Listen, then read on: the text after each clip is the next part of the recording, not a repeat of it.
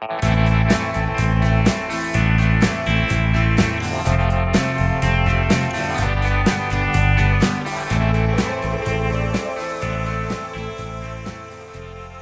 guys, welcome to the Speaking American English podcast.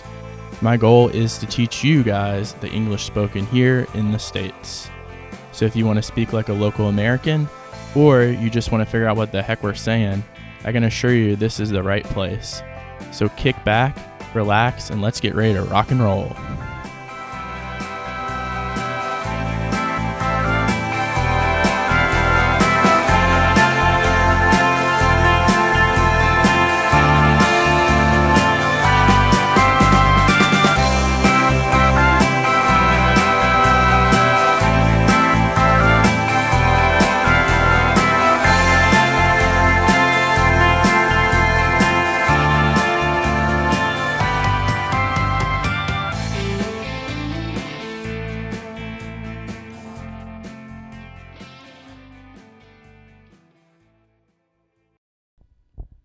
Hey guys, welcome to another episode of the Speaking American English podcast. Today's episode, we're going to start it with a riddle. I have kept my promise. So, let's get into it. The riddle is, I speak without a mouth and hear without ears. I have no body, but I come alive with wind. What am I? And I'll give you a couple seconds. Feel free to pause it to think about it. This one's a hard one. So I speak without a mouth and hear without ears. I have no body, but I come alive with wind. What am I? An echo. An echo. Which is an echo is one of those sounds that you can hear and it repeats. So, in some places, if you're like maybe on a mountain or something and you yell, maybe you've seen movies where you know your voice could be heard again, just more faint, which is a little less loud. So yeah, a little update too on the day in the life. This podcast came out a little later than normal. Normally they come out on Mondays, but today it's Tuesday, and it's just been a really busy week. Been really, really going hard, which means working hard with the podcast website, trying to get that up and going, and because it's going to be up by the end of the month. It will happen. And then just dealing with the coronavirus as well. Life here is getting a little better. It depends on the state. This state, North Carolina, the one I'm in, is going through different phases. We're in phase 1. Everyone's eager to be in phase 2, which is coming up this week. But still, you're seeing the effects of the coronavirus. Today, actually, I'm having to wait at one of the local little stores to get toilet paper because they're out everywhere I go. And you would think by now, this is towards the, the middle part of the virus, or at least when things are starting to slow down and things are opening up, that things will start to get back to normal. But no, there's still those little struggles. There's still some shortages with meat, particularly chicken. Also, it's just been a really big week when it comes to rain. Rain 5 straight days in a row, and that's just the downpours. So normally you get this in April. You hear the saying in America, April showers brings May flowers. But we've been seeing a lot of rain and less flowers. So, at least that in my case.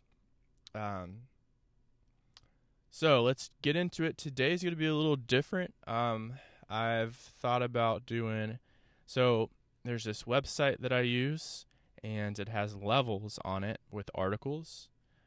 This article is a level 6, which is an intermediate level article.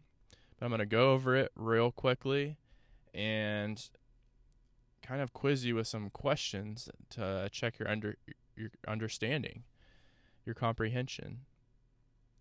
So this one's about most Americans want to continue working from home, and I agree with that 100%. I'm a big work from home person. Anyone that knows me knows this. I'm not afraid to tell it. I really love working from home. Love it. So I have been thriving during this whole thing.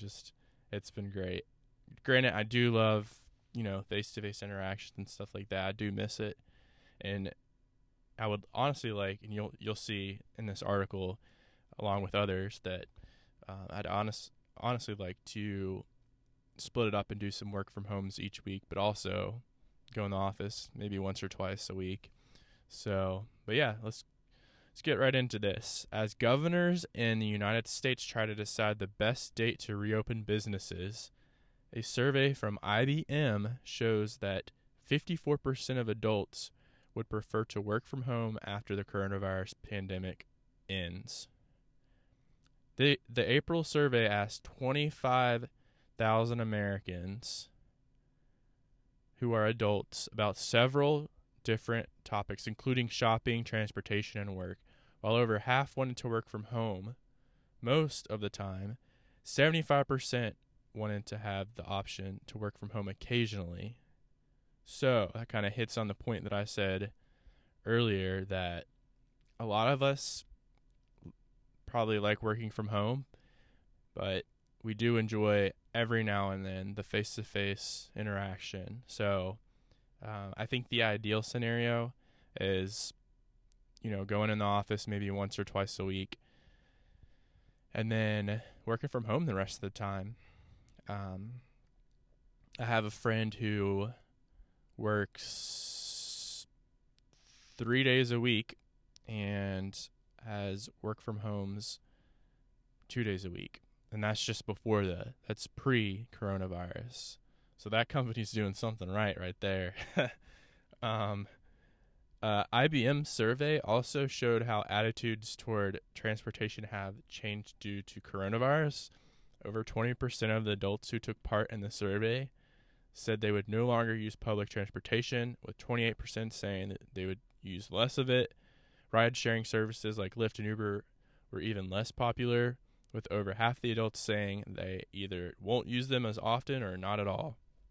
And kind of on the same boat with these people as well. So in New York City, the U.S. city that was hit hardest by COVID-19, it will be difficult for people on busy trains to practice social distancing. For those in New York City that do have to take the subway, trains have stopped running from 1 to 5 a.m. so they can be cleaned. That's good. I've been on those subways before, and yeah, that is I feel like that would be a big breeding ground for COVID-19.